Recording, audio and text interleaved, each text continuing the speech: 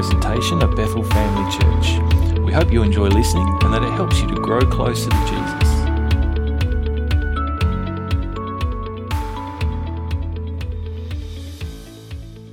Sometimes you need a reminder. So before I kick off this morning, I'm going to give myself and yourselves a little reminder.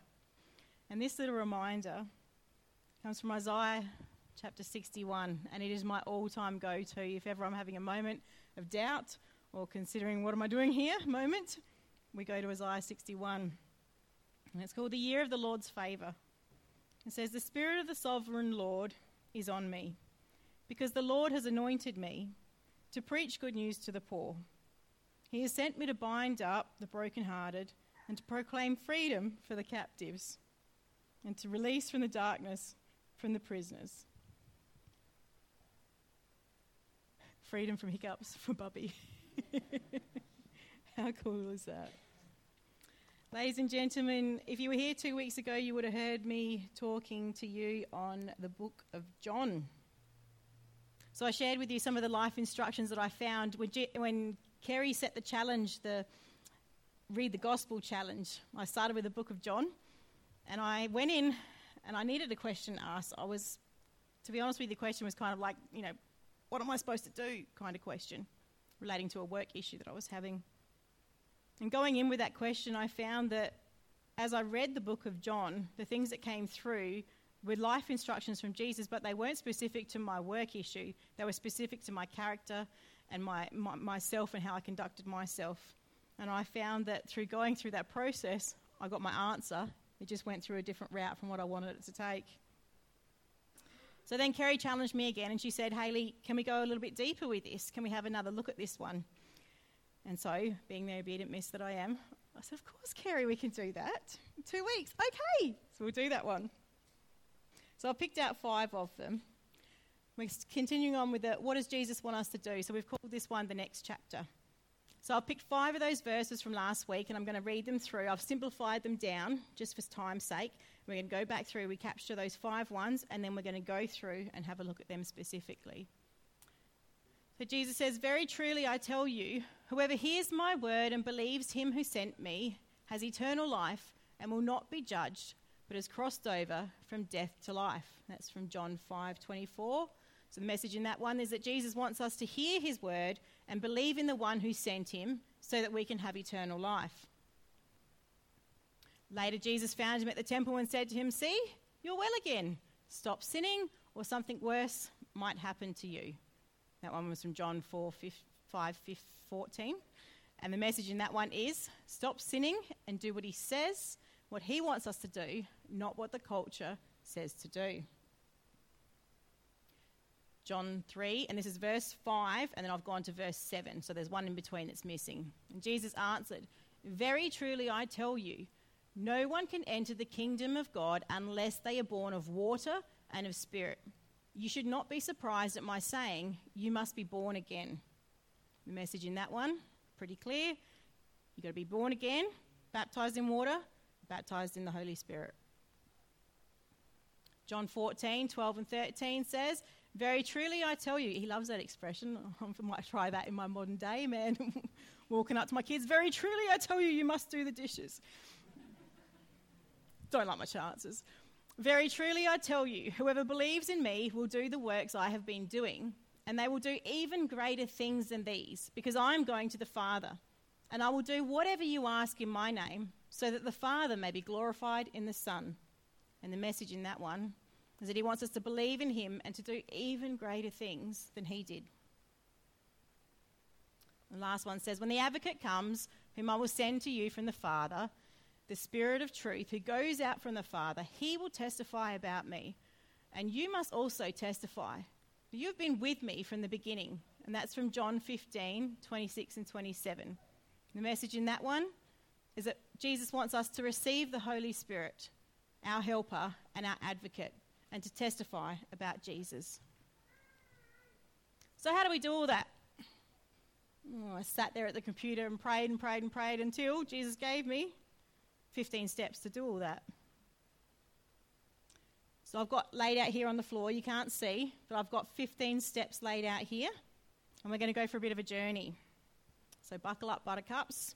Starting here at step 1, Jesus wants us to hear the gospel very clearly. None of us are born knowing the gospel, which means at some point we had to hear it. Whether it was from our parents when we were really little, maybe it was Sunday school or children's church as they call it nowadays. Maybe a friend invited you to youth group and you heard the gospel for the first time.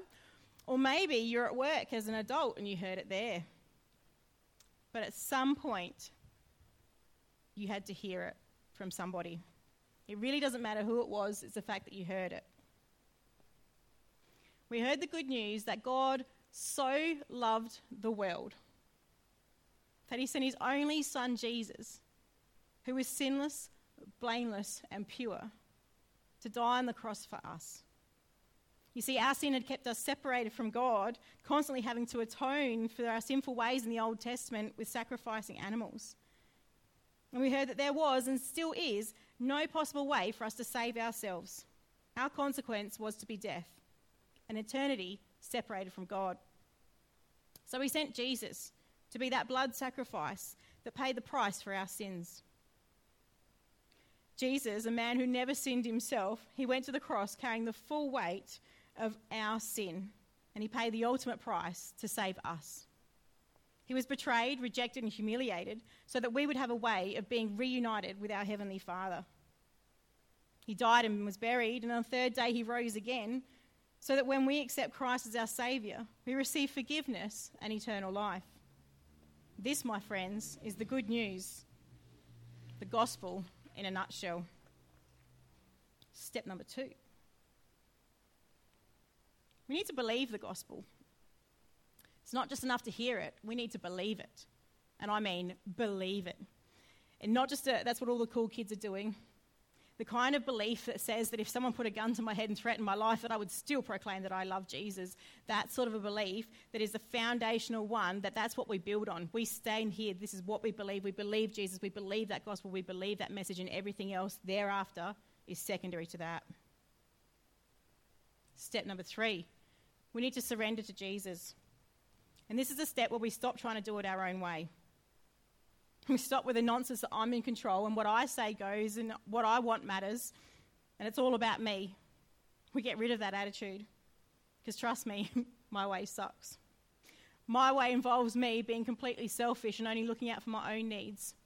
Or it involves me being a constant people pleaser, trying to get everything done, trying to be perfect, trying to make sure that everything's there and still ending up feeling like a failure.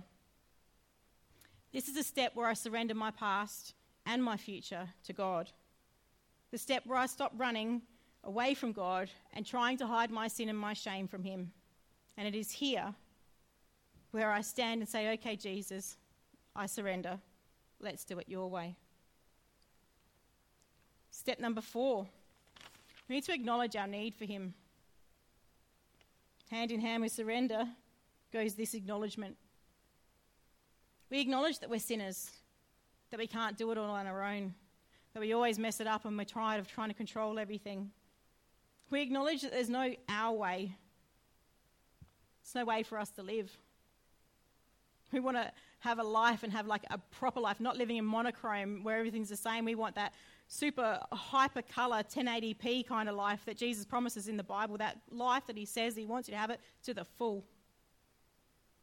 We acknowledge that without Christ, we would be destined to die, separated from him for eternity, and that there's nothing that we could ever do to get back to God apart from Jesus. On step number 5, we confess and repent. I'm not suggesting you stand up here and tell me all your dirty, dark secrets, but if you're struggling with something in particular, definitely grab a trusted prayer partner and go after that thing. But it's the confession that without Jesus, we are sinners, and that it's our sin that kept us separated from God. The repentance I'm talking about here is not the kind of like, oh, sorry, bad temper, try not to lose it again. It's that kind of repentance that will put you on your face before God, desperately brokenhearted for the grief that you've caused to his soul for the sins and the things that you've done. The kind of repentance that makes us want to throw away all our horrible habits and bad behaviours and truly change one, and all of them, to ones that please the Lord. Step number 6, invite him in. It's my favourite one. It's the easiest and the hardest thing that you'll ever do. We can't do this step if we haven't done the previous ones, because it's these steps here that create that space for Jesus to come into. We can't just invite him into some of the areas of our lives and try and keep the others clean for him. Whenever I hear someone say it's easy to get saved, I get a little bit miffed, because yes, it's easy to say this in his prayer, but you have to understand that your life is never going to be the same again. And it's the easiest thing but the hardest thing that you'll ever do, because once you've heard the gospel, once you've accepted the gospel, the Bible tells us that you will be held accountable for what you do with that gospel. It's no longer okay to just say, yep, I hear it, but I'm not going to follow it. There's very strong warnings in the Bible about those that do that. And inviting Jesus into our heart into our life means inviting to our every single area. There's not a piece of our body or our mind or our jobs or our relationships, our friendships, our Facebook pages that shouldn't be completely soaked with Jesus. Trust me when I say that shame will make you want to keep those little pockets of your life away from God. You'll try and justify it with, it's not that bad. I only do it on the weekends. At least I didn't murder somebody. But he wants to get rid of that too, because that's a sin of pride. At least I'm not as bad as that one. The Bible warns us that he hates us being lukewarm, just coasting along. That's what happens if we don't invite him into every single part of our lives. He wants us absolutely white hot on fire for him and chasing after him in every single way. One of my favourite songs at the moment is called a song called We Speak Jesus. And it starts with the lyrics, come in, invade, take over this space, surround, engulf, press in, higher, deeper, wider now. You rise up, we bow down. And I want this to be the cry of our hearts when we invite Jesus in, to surrender every single part of our lives to him and have him literally take over and invade our lives. Step number 7, we need to embrace his forgiveness. So many times we beat ourselves up for the things that we've done, or if we slip up and still do. But we need to accept once and for all Jesus' forgiveness. It's through his great redemptive act, that dying on the cross and being buried and rising again, that we receive that forgiveness. We've got liberation from bondage from the world, and we receive the freedom once and for all. Our debt was paid by Jesus on the cross. And we're standing on this step. We've been through these steps. It means right here, right now, we are fully forgiven. But we need to receive it, and we need to accept it. It breaks my heart when I see Christians that have been walking for long and they still struggle with the thought that they might not be saved. Because if you're here, bros, you're saved. It's already been done. Plenty of times the enemy's going to sneak up and try and remind you of your past. And when that happens, I want you just to picture yourself standing right here on this step and be like, nah, I'm forgiven. Jesus told me so. Step number 8, we need to believe that we're a new creation. So our salvation is only possible through the grace of God and genuine repentance. And we receive it through faith and total trust in Jesus. It's at this moment that we receive that new birth. And it's done completely by the Holy Spirit, and it's an instantaneous thing. We are instantly justified, sanctified, regenerated, and given an eternal life. We're adopted into the family of God in that split second. We are a new creation. In Ezekiel 36:26, God says, I will give you a new heart and put a new spirit within you. I will take away that heart of stone and give you a heart of flesh. 2 Corinthians 5:17, we hear, therefore, if anyone is in Christ, he is a new creation. Old things have passed away, and behold, all things have become new. This means that when God looks at us now, he doesn't see us. He doesn't see our former sin. When he looks at us, he sees Jesus. Step number 9, accepting that salvation. It's not a passive process at all. It's one that you need to be completely active, involved in. We need to accept it in truth. That is an act of doing that. Which means that if we feel our old man or our old nature trying to get a hold of us and make us think and behave the way that we used to, we can simply remind ourselves that we are a new creation, that we're made in Christ's image, and that we have Jesus on the inside of us. That means that we're no longer a slave to the things of our past. One of the most frequent things I tell myself is, don't look back, girl. We're not going that way. So where are we going? And what do we do next? Well, at this point, we've already unlocked that level of salvation, achievement unlocked. So we could be content to sit right here for the rest of our lives and do nothing. I'm pretty sure Jesus didn't go to the cross for us just to stay right here. He wanted more for us. He wanted that fullness of life. It's pretty clear that Jesus wants us to do with that salvation.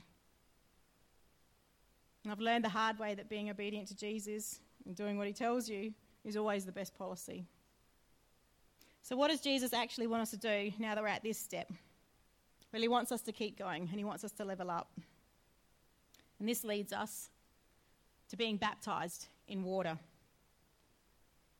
The water baptism symbolises the dying of our old nature, our rebirth, and the new life that we have received. It's a symbol of our alignment with Jesus' death, burial, and resurrection. You could even look at it as a metaphorical washing away of our sins, although by this point, Jesus has already done that. We profess our faith to the Lord Jesus Christ, and when we come up from being immersed in the water, we are risen with Christ. We are that new creation, and we enter into our new life with Jesus. Our baptism in water is one of the first acts of obedience we'll do as a new Christian. Step number 11, be baptised in the Holy Spirit. As members of the CRC Churches International here at Bethel Family Church, we believe that the baptism in the Holy Spirit is separate from the water baptism. We believe that it's usually accompanied by the speaking in other tongues as the initial evidence. And we believe that it is baptism that empowers us to be effective for Christ. There is so much more to say about this and these are the steps that they're a sermon in themselves. Actually, I think that goes for just about all of them. You could have 15 sermons in a row. That's what you could do. Step number 12. He wants us to receive the gift of tongues. Speaking of tongues is a supernatural gift of power that isn't only for the early disciples. It's a gift that's available for all believers of every generation.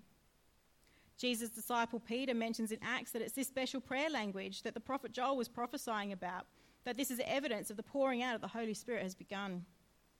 It's a personal gift. It's the only one that can become ours permanently, and that we can use that language to draw our intimacy with God and become deeper on a spiritual level with him. And I can personally testify that when I've prayed every single prayer I know how to pray, and I've spoken every single word I've known how to speak, and I still haven't seen that breakthrough, that letting go of stop thinking with my brain and going in and speaking in tongues just releases something else. It takes every single language, sound, letter, word, utterance that could ever be done and put it together and uses it to praise Jesus. It's a gift that's received by faith, and we have to earnestly want it. Step number 13, he wants us to receive access to the 9 supernatural gifts. Now, we already talked about tongues in that one, but the rest of them that are named in 1 Corinthians 12, 7 to 11 are wisdom, messages of knowledge, or we call that words of knowledge, faith, healing, power, prophecy, discernment of spirits, tongues, and interpretation of tongues. And all of these gifts are given by the Holy Spirit and are to be used in an orderly manner in the community and in the church to equip and empower believers to reach the unsaved and lost people of the world. Again, so much to say on each of those 9 gifts, but they're a sermon of themselves. Just know that at this step right here, we have access to them and we can receive them. So step number 14. Step number 14 is to circle back. We had a bit of discussion this morning about my steps being out of order. And I said, but it was a circle. It was a linear circle. And they laughed at me. But instead we decided we're going to call it a cycle. So at step number 14, what we need to do is circle back. Now, I'm not suggesting that you backslide. I'm not suggesting that you've become unsaved. But I'm saying at this point of the journey, armed with everything that we've learned and everything that we've received, all the gifts that we have, the family that we've been adopted into, that Jesus wants us to cycle back to the start. And this time, we pick up a friend. Can we be right up? And we move over to step number 15. That's all the way over here. Good job, bud. Turn the page. And they're going to stick together, aren't they? At step number 15, we need to disciple someone else. So to disciple someone else means to walk the journey alongside with them. The literal interpretation of disciple is to be a student for life, to learn. We want to always be learning more about God. But every time that we walk this time, now that we've chosen somebody else, we're filled with the Spirit, we've been adopted in the family, we've got everything we need, we're equipped, we're empowered, we've got the gifts of the Holy Spirit. It's our turn now to pick up somebody else and bring them along on that journey, to walk along with them. Carmela and Leanne, case in point. Praise the Lord, there should be more of it. It's not acceptable for me to sit here and say, oh, I could never tell someone about Jesus, I could never share my faith, I could never lead someone through the sinner's prayer. Because guess what? Jesus wants us to share the gospel, and he wants us to disciple someone else. So I choose Ryder, so now my responsibility is to tell Ryder everything I know about Jesus and give him all those lessons and all those empowering gifts and tell him about this so that he can go and walk that journey on his own. Thank you, buddy. You can sit down, Mrs. Jones, now. Jesus wants us to share the gospel, and he wants us to disciple others. He might not be asking you to be the next Billy Graham standing in front of stadiums full of people, but if he is, please be obedient. And he might not be asking you to stand up here and second guess every single thing that you speak, but if he does, please be obedient. He's simply asking you to remember that at some point, somebody took a moment out of their day to share the good news with you.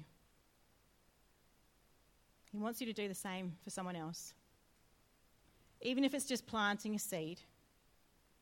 Even if it's just watering one that somebody else has planted already.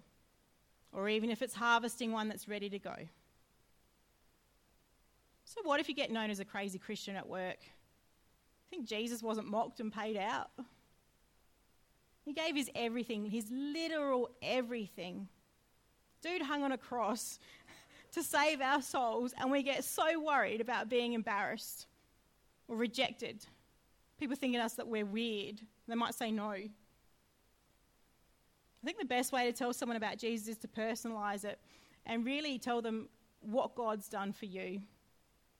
And just to testify about the goodness of God. We can also be an encouragement to other people that we see walking along the path. Now, Carmela is Leanne's first connection. They've come in together. But it's up to each and every one of us to encourage Leanne as she learns more about the books of the Bible and more about Jesus and all those sort of stories. Jane, you've been a long-time Christian, but you're new to our family. It's so good to see you, and I hope that you felt encouraged by other people along your journey. And the same goes for everyone. It doesn't matter if we've been a Christian for 60 years, 20 years, 10 years, 2 years. We need to be cycling back through this. If at any point we've found that we've drifted away from God, we can come back to this moment here of step number 6 and invite him in all over again. And we just continue and we come back and we pick up. And every single time, and then next time Ryder comes with me, he gets all the way in, and then he picks up a disciple and so forth. And that's how it continues. The good news is spread. The reason we need the Holy Spirit to do this effectively is so that we're not doing it in a legalistic, judgmental kind of a way, because that will push people away. We want to do it with a sacrificial kind of love, this kind of love that Jesus showed when he went to the cross. Jesus told us that we have to love one another. That was one of the Bible verses we looked at in John the other week. Now, how can we be really and truly loving people if we're not telling them the good news, if we're keeping it to ourselves, if we're letting them go and be condemned to an eternity of living without God? And true love always costs us something, whether it's our time or our money, our reputation, or our embarrassments. As a redhead, I'm prone to bright red cheeks. That might be the price that I pay for telling someone about Jesus.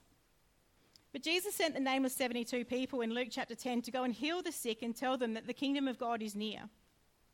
And remember when they came back, they were raving about the things that they'd seen, and Jesus told them not to rejoice about that, to rejoice that their name was written in heaven. And it's the same for us, folks. We are the nameless 72 that have been sent out. What better way to heal the sick than introduce them to the great healer that is Jesus?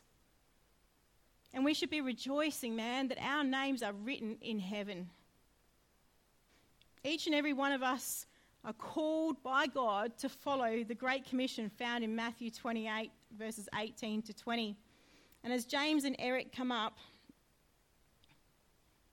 we know that the rest of the PowerPoints didn't join the PowerPoint that was saved this morning. We know that those 5 verses that we started with have been demonstrated in these steps that we know this is the path that Jesus wants us to take. It's laid out in the book of John for us. And I'm going to read to you from my Bible because I'm old school and I'm loving this one. It's got a dedication in the front that says, to Haley Jones from the congregation at the Lutheran Church at Point Pass in 1992. This Bible has seen some years. And as Kerry tagged me on Facebook, I like to highlight, often in pastels that are matching. Matthew 28:20, or it's 18 to 20. This, ladies and gentlemen, is our mantle. As much as Isaiah 61 is mine to remind myself when it's time to get up and go, this is our one. This is our commission that we have been given this mantle by God, and it is on each and every one of you. Whether you're a teacher, whether you're a mum, whether you're working with children or in an engineering place, this is your mantle. This is what you need to be doing. And it says that Jesus came to them and said, all authority on heaven and in earth has been given to me.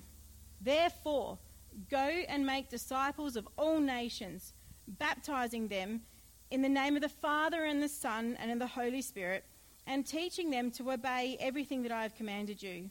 And surely I am with you always to the end of the age. Now, Kerry wants me to remind you that there's going to be a baptism service at some point in the not too distant future. And if you're thinking about getting baptised, if it's something that you haven't done before, she encourages you to reach out to her, that she's available throughout the week. And as always, if there's something that's come up and you feel that you need some prayer, you are more than welcome to come and find me, and I would happily pray with you.